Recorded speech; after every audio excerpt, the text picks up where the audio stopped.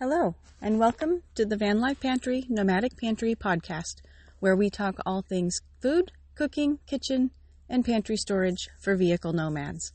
This is episode 14, take 3. I was recording this episode yesterday afternoon, and I got a phone call in the middle, and I do this on my phone, and when I came back to it, it was gone. The draft was just completely not there.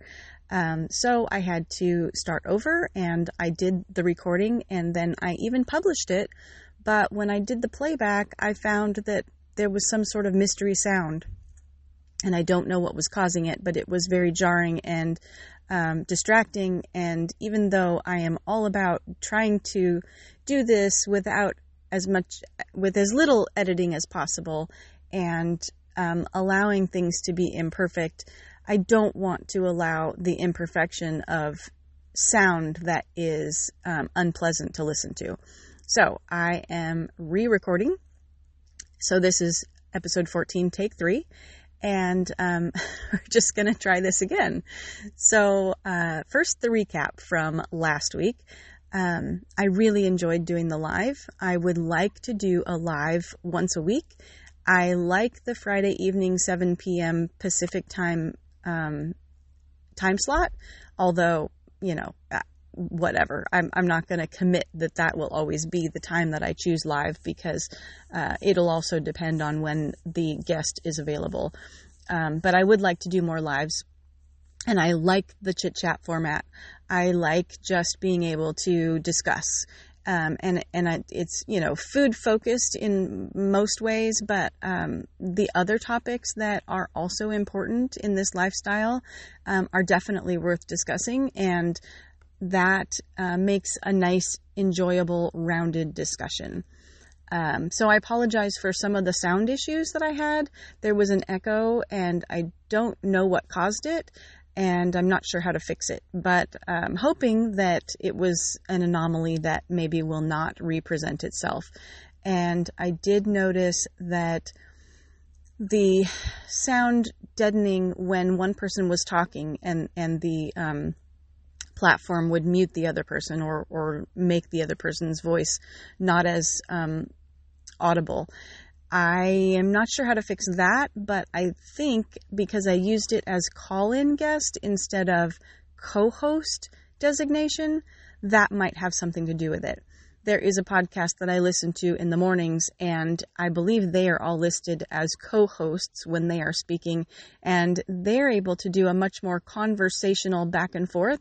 And sometimes that means voices overlap a little bit, because the excitement of someone saying one thing and someone really wanting to interject and say, oh, yeah, that's, yes, I agree, or yes, that's how it works for me, or yes, I have this experience. It's not so much an interruption as it is a normal way of conversation. So I didn't mean to interrupt the guest, and I didn't mean to override when she was speaking, but sometimes it did sound like that was happening. And there were times that I was in the middle of a thought, and I, maybe took the thought a little long, and she was trying to interject and was having a hard time. So I really enjoyed Jamie. She was a wonderful guest. She had really great ideas to share, and I really enjoyed the segment, and I hope you did too. But next time I do a live, it's of course going to continue my education in this process, and we will do it a different way and see if that helps the sound quality. So now I want to move on to tell you about my fridge.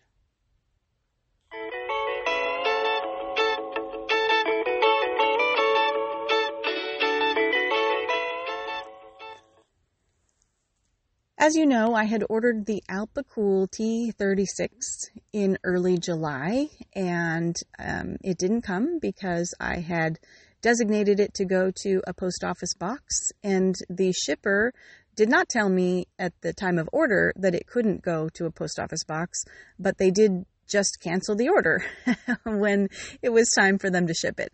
And so I went a month in this inertia of trying to decide what fridge I should then go with, because the T36 had become unavailable. I couldn't find it anywhere. So I couldn't reorder it at that time. And I was about to order a different fridge, but the height was a little bit higher than I really wanted it to be. And so I was on the fence, and the wattage draw was a little bit higher. So we were getting close to this next trip, and I just needed to make a decision. So I went back and did some more research and looking again, and the T36 was available again. So I went ahead and ordered, and it arrived just this last week in time for this trip. And I've been using it now. Well, today will be day 4. And I'm still on the 1 charge on my portable battery. As of last night, it had taken 50% of my battery, and I haven't checked yet this morning, but it is still going and cooling and working just great. So it looks like I can get at least 3, maybe to 5 days on a battery charge and keep my cooler cool.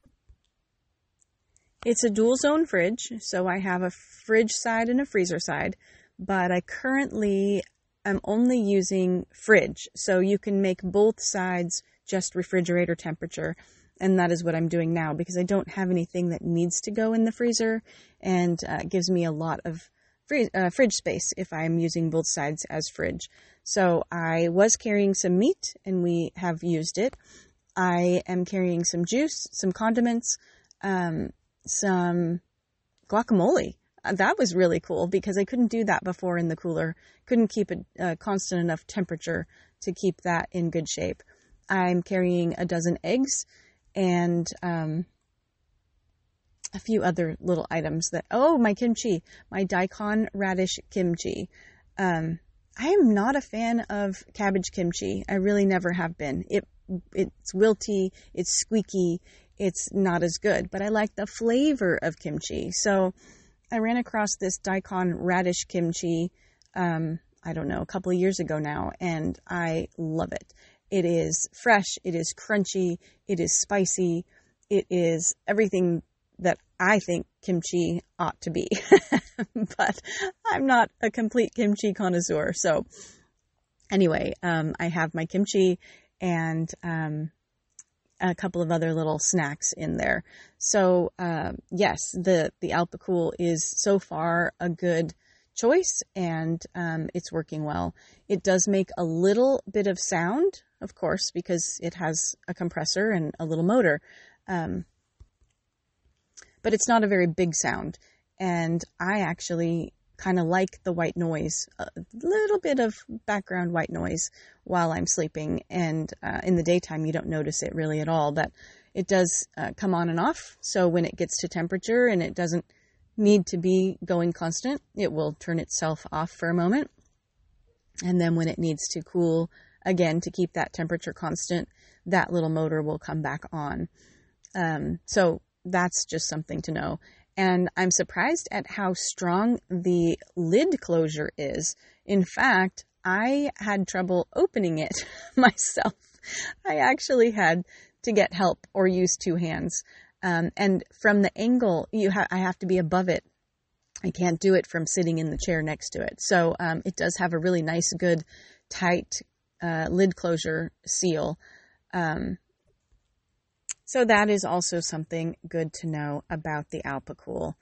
So I think, once again, that is a game changer item because I have a lot more freedom now in what I can carry, and I can carry, I have a bagged salad. That's one of the other things I have, and it keeps much better than it did in the cooler. I've had it now for 3 days. We've used it a couple of times on a couple of different meals, and it is still crisp and fresh, and without the water and the up and down temperature fluctuation that you get with melting ice in a cooler, it has stayed much better. So that's good. I can carry more vegetables. Zucchini. I also had a zucchini and an onion. The onion, let me say this, I love onion on things. I like to saute it. I like it in my fried potatoes. I like to have it raw in tuna. I like to just have it on hand. But I found with the cooler and now with this fridge, you cannot get the smell to stop invading other things. And I double bagged it this time when I had a onion that was already cut. And within an hour and a half, I reopened the lid for something and the entire fridge smelled like onion. So I'm either going to use shallots because they are small and you can use them all up in one sitting. Even though they do cost more, they are more expensive. And, well, more on that in a moment. Or I am going to use minced onion and just reconstitute it when I need to use onion, because I do not want the things that are not savory, well, or really anything. I don't want the onion taste and smell invading my fridge. So that is a big issue, and one that I will continue to try to work out. Back to the cost issue. One of the things I've noticed, of course, is things can be more pricey in this lifestyle. Not so much at the moment, because one shallot probably doesn't cost very much, but one shallot does cost more per pound than onions do per pound. So when you buy onions, you can get more of the onion for your money. So in that way, it is more expensive sometimes to buy small or to buy single. Just like at Costco, if you go and buy larger amounts in bulk, you get better pricing, because bulk pricing tends to be better pricing. But when you live in a van, especially the people who are full-timing, you cannot go buy in bulk because there's nowhere to put it. So unless you have a group of, caravanning friends that all want to have the 16 pack of paper towels and you want to split it between you all, then, you can't just go buy in bulk. So that's an issue. Anyway, shallots might be the answer, or minced onions might be the answer. I don't know yet. Green onions maybe are the answer because they don't have as strong a smell as white or yellow or even red onions. So anyway, just know onions are a bit of an issue. So that's it for the fridge. And next I want to talk about a place to visit, even though it is not specifically a food stop. I do want to continue to include fun other information for you as well.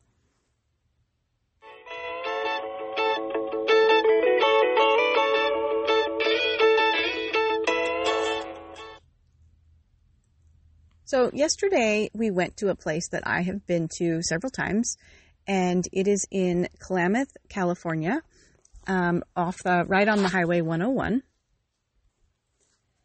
There is a restaurant across the street that they also own, and the place is called Trees of Mystery.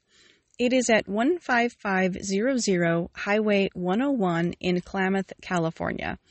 It is 40 miles south of the Oregon border and 65 miles north of Eureka, California. It actually has a very large parking lot, and it is open all year. It is right in the middle of Northern California redwood forests, and it is gorgeous, beautiful, awesome, wonderful sight. It has some of the tallest and oldest living tree specimens. And in this particular place, there was a man named Carl Bruno who originally purchased the land in 1931, and he called it Wonderland Park and Motor Lodge. And then in 1940, Carl Lewin, I believe they became partners, changed the name to Wonderland Park Trees of Mystery, and that was its name until 1946. And then in 1946, the Thompson family purchased the park and changed the name just to Trees of Mystery. And it has been Trees of Mystery since 1946. Originally, Carl Lewin discovered that many of the trees on the property had very unusual growth, and they were growing in strange and interesting shapes, many of them. So he pioneered a trail through this grove of trees, and he used a cabin as the business quarters, and they opened a nature trail that they charged money for people to come in. It was a nickel to come in and go down this nature trail. This actually happened after they had had some businesses on the property that were failing because the Great Depression just dampened the business opportunities. So Carl Lewin and Carl Bruno gave names to the surrounding trees, and they put up signs that would explain the name of the tree. In 1939, one of their trees, called the Fallen Giant, was featured on Ripley's Believe It or Not. And shortly after that, they were able to increase the price of admission from 5 cents to 25 cents. That was a great jump. But today, it is $20 per adult to get into the park. The cost for children under 12 is lower, but I don't recall what that is. I think it's probably around $12. Anyway, so when you get inside, this little looping trail goes through several areas. They have what they call the Kingdom of Trees Trail, which is dedicated to the majesty and awe of the coast redwoods. And there are extraordinary specimens of coastal redwood, Sitka spruce, Douglas fir, western hemlock, and red alder.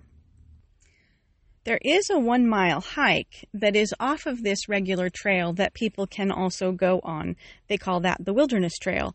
It is a downhill. A lot of it is downhill, and it goes through a little bit of the backcountry, and it connects their gondola ride, the Sky Trail, at Ted's Ridge, which is the lookout point from the Sky Trail gondola ride, with the Forest Experience Trail, which is the regular trail that everybody goes down. So experienced hikers are advised to wear proper footwear. As I remember, that used to cost an extra amount to get in and go on that more experienced trail, and they used to do it guided only. So if you want to do the more experienced trail while you are in there, you should ask about that, because I did not ask about any specifics, and we weren't there to take that trail, so I have not taken it.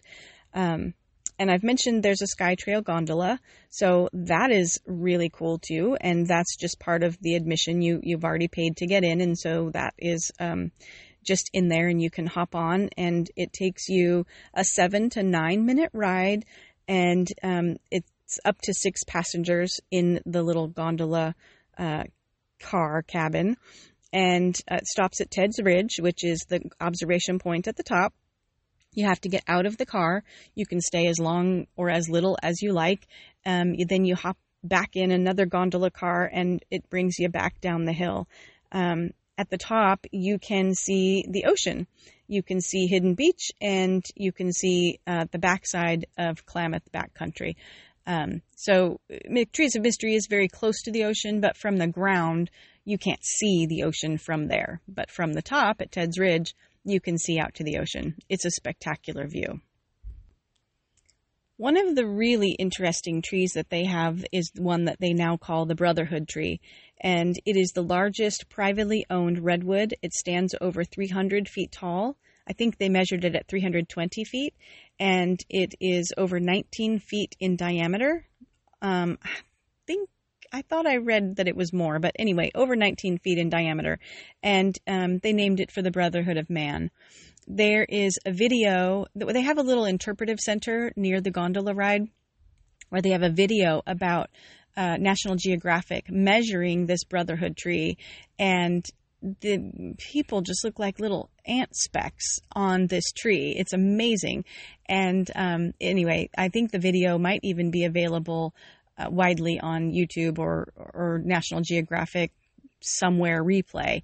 It's worth looking up. It's an interesting short segment on how they measured this tree, and its history and what they think its age is. So that's really pretty cool. The new addition that we got to do this year that was not there before is called the Redwood Canopy Trail. And that is a series of suspension footbridges that are up in the trees, and they're really high. And if you're worried about heights, you might want to skip it. But if you want to face that fear and go up there and get this gorgeous views from above the trail up in the tree canopy, then this is a definite must do. So we took the walk, and I don't know how long it took. It's about a 20-minute thing if you kind of saunter along and enjoy the site. And I don't recall exactly how many bridge segments there are, but there are several.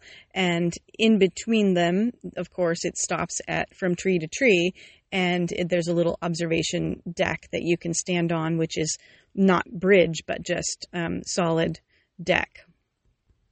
Now that I've said all that, I do see that I have some specifics on the Canopy Trail. So it has 8 viewing platforms.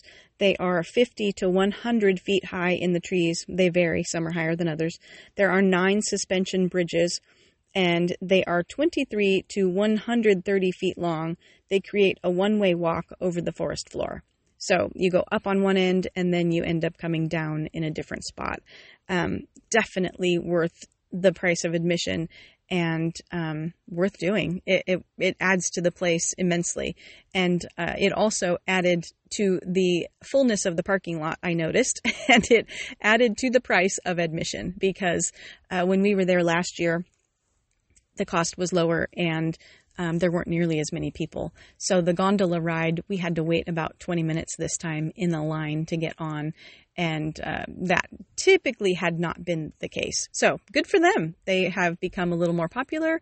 They are a small business that is thriving, thankfully, especially in, the economic ups and downs that we've been experiencing in recent, decade.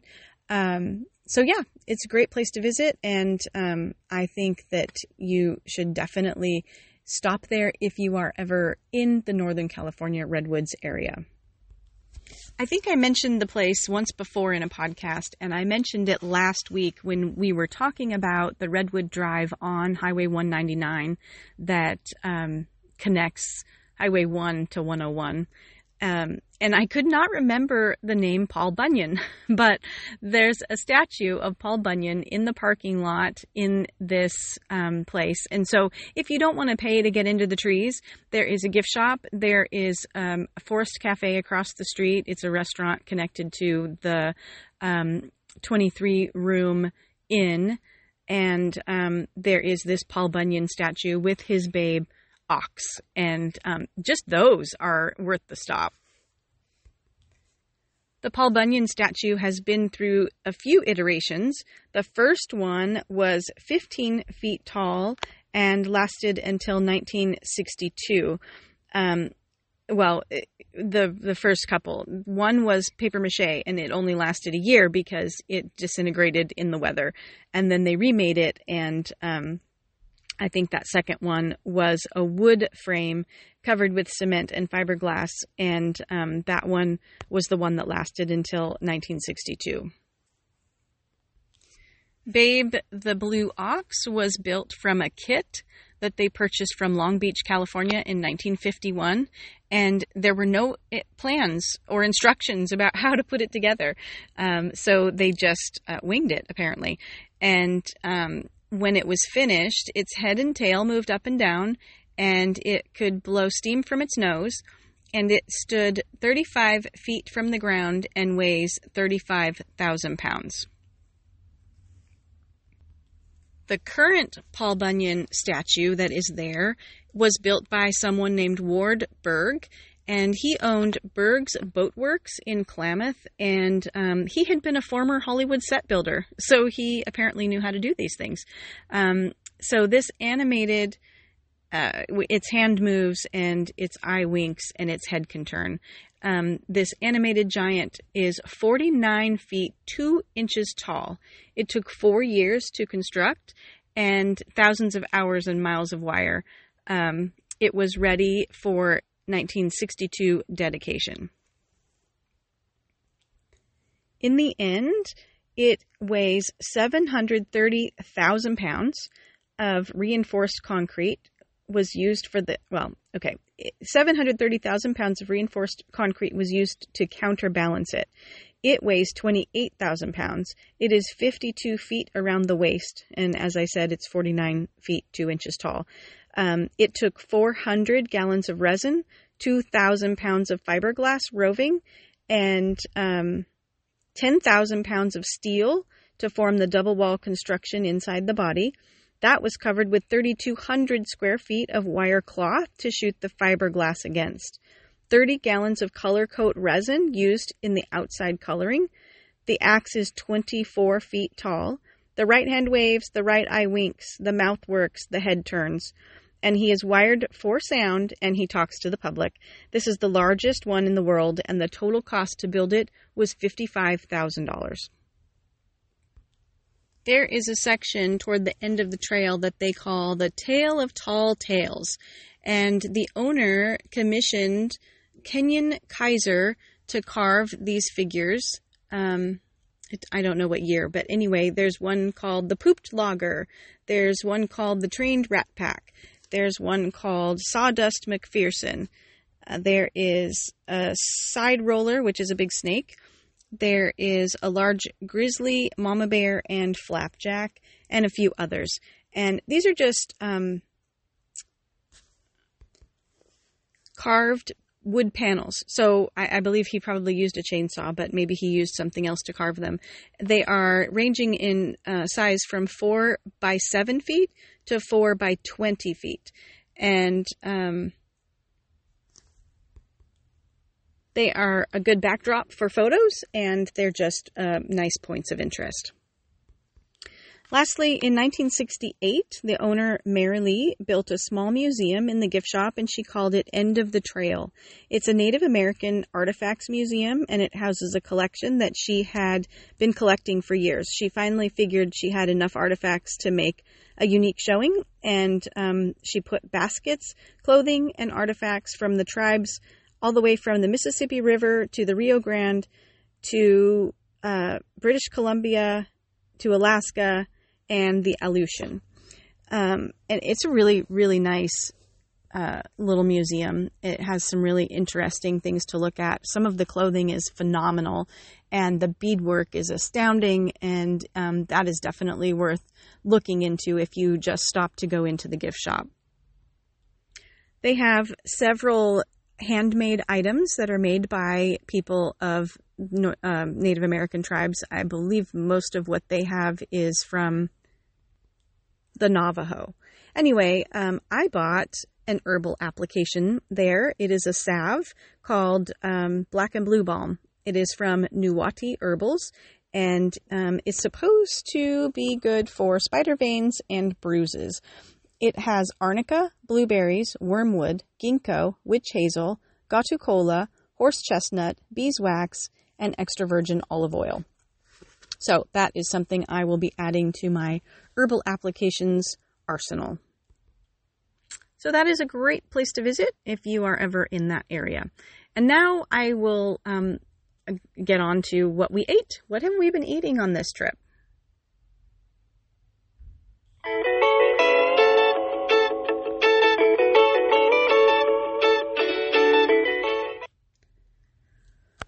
Well, potatoes are always something that I carry. They are very versatile. You can use them in several ways, and I've had potatoes, and we've used them all. I actually thought I brought too many, and thankfully I didn't. I had just enough. So this morning we're going to round it out with instant oatmeal, because that's quick and easy when we are packing up camp from the place that we've been staying for a few days. We brought leftovers because we were able to do that because of the constant temperature ability of the fridge. So we had done a restaurant night the night before we came on this trip, and we had some leftovers, and it was Thai food, which I love. And so we brought that, and the first 2 nights we finished off the leftovers. We mixed it with a few things that we made fresh, and so we had just leftovers, but we also had potatoes, and I made burger patties. We've had s'mores, so I get the marshmallows that do not have any corn syrup in them, and we have gluten-free graham crackers, and we have chocolate. When I was growing up, we camped a lot, and my parents were not s'mores people. I never had a s'more until I was well into my adulthood, and I do enjoy them. So we always try to make sure that we have those on hand, and my daughter loves to make s'mores. So every evening, if there is a place, if we're staying at a place that a campfire is allowed, we do campfire s'mores. So that was a good dessert item that we brought with us. And for breakfast, we have had scrambled eggs with zucchini. We have had fried potatoes with sauteed onion. We have had pan-fried toast. I didn't bring the camp toaster because I just didn't want to take up the room this time. It's small, it's flat, but every little thing that you bring takes up more space. So anyway, I just did some pan-fried toast, and I think it's the best way to eat toast ever, but it does involve either butter or a little bit of oil. I don't have butter on this trip, so I used a little bit of olive oil, drizzled it on the bread, and then pan-fried that on the pan. And so we had that with a little bit of jelly with our breakfast. Today, I'm actually going to make, before we pack up, I'm going to make pan-fried bread again, gluten-free bread, of course, and I'm going to make peanut butter and jelly sandwiches. So pan-fried the bread, put the peanut butter and jelly on, and then we will put those in Ziploc bags so that we have lunch ready to go when it is time to eat lunch. For drinking, we brought some instant hot chocolate, and I brought some chai tea, and I didn't bring my tea kettle. So one of the things I have noticed, and I'm not sure how I'm going to remedy it yet, but when I am not using shore power, I only have one burner available. My Covea stove is a single burner stove. And when you want to heat water for something to drink, but you also need to be cooking, and you want to cook more than one thing, you can't. You have to do them in succession, one at a time. So by the time you get finished with the first thing that you heated or cooked, and you finally get to finishing the last thing that you heated or cooked, the first one's cold. So that is an issue. It's good if you can do a pan meal all at one time, but if you're doing scrambled eggs separately with the zucchini, because zucchini has a lot of water in it, so I don't want to cook the zucchini in with my fried potatoes, because it makes a steam effect and it keeps the potatoes from frying as well, browning as well, and it takes longer for them to cook. So anyway, I have to do it in 2 skillets, and that means that something gets cold while the other thing is cooking. Because I didn't bring my tea kettle, I had to use a saucepan for warming the water for tea or for hot chocolate, which meant that the saucepan had to be in use, and I couldn't have it holding water for dipping my fingers in, for rinsing, or for getting ready to boil something else.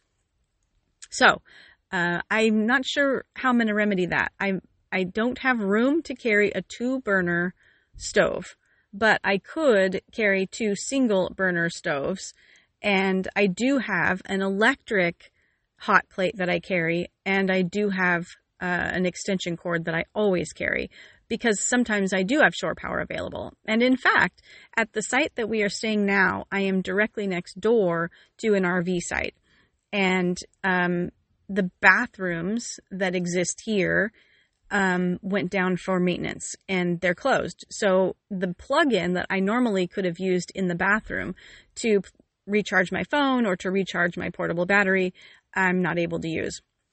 So the people next door were kind enough to let me use my extension cord just to charge my batteries. But I don't want to overuse that, and I it's not my space, and so I'm just borrowing a little bit of power. So I couldn't just bring an extension cord and power everything because I didn't feel that would be the right thing to do. So anyway, I've had a little bit of power available to me, but not enough to do all of the things. So I did not run my electric hot plate. Long story to say, if you can have a 2 burner, that is a good way to go. Or if you have a way to have 2 single burners, that is a good way to go. And I will continue to report as time goes on, but I think I'm going to add a gas one to my arsenal of cookware because it can do butane or propane. My current stove can only do butane. So anyway, I'm all about the versatility and just going with the flow and learning things as I go and adjusting as I need to, because that is what this is all about. I mean, living this lifestyle requires the ability to flex and change and adapt and adjust as the need arises. So I think that is it for me this time. We are well fed. We are happy and healthy. We have enjoyed this latest tour through the Northern California Redwoods. And if you have never been to the Redwoods, if you love the outdoors and if you love the woods at all, Redwoods are a must-see in your lifetime. They are amazing. And there are various places along the 101 to stop that have some historic information and some historic trees. And even, as we mentioned last week in the live, there are a few spots in California in the Redwoods where you can go through what's called a tour through tree, which is a tree that has the center bottom of its trunk was cut out many years ago for a car to be able to pass through. So you can actually drive through the trunk of a living tree. That is pretty super amazing. Now, I know that, damage to the tree and all of that is an issue, and some people may not like that those exist, but they do exist, and they've been existing for years, and it's just a fun experience if you happen to be in a place that has one near. And there is one roughly 5 miles from the Trees of Mystery in Klamath, California. So if you find yourself there, you can do both things and, round out your trip. Anyway, thank you again for joining me. I would appreciate it if you would like or share or tell your friends about my podcast. I would like to reach more people who might be interested in talking about food on the road, and even who might enjoy some of my tangent segments about places to visit or about herbal applications. As always, I thank you for joining in and for listening. And if you know how to get me on Apple Podcasts, please do let me know. The problem is not getting me listed. It's not that they won't list me. It is a digital glitch of some sort that I cannot get past. I don't know why. I think maybe it's a feed issue. Maybe it's, I don't know. I'm not sure what the problem is, but I cannot seem to get it fixed. So I'm on several other platforms. If you Google Van Life Pantry Podcast, you can find me in places to listen without even having to download an app. But if you'd like to be a guest or a guest co-host for a week, you do need the Podbean app. So let me know if you're interested. You can message me at vanlifepantry@gmail.com, or you can comment here on the podcast, or you can find me on Instagram at Van Life Pantry, and I'm also on Instagram at Nomadic Pantry, both. You can find my Facebook page, Van Life Pantry, my Facebook group, Van Life Pantry-Nomadic Pantry, and join in the fun. So thank you again, and we will see you next time. And I met a fellow nomad again on this trip. I love to sit and chat with people when they are willing and I have the time. So maybe I will see you on down the road.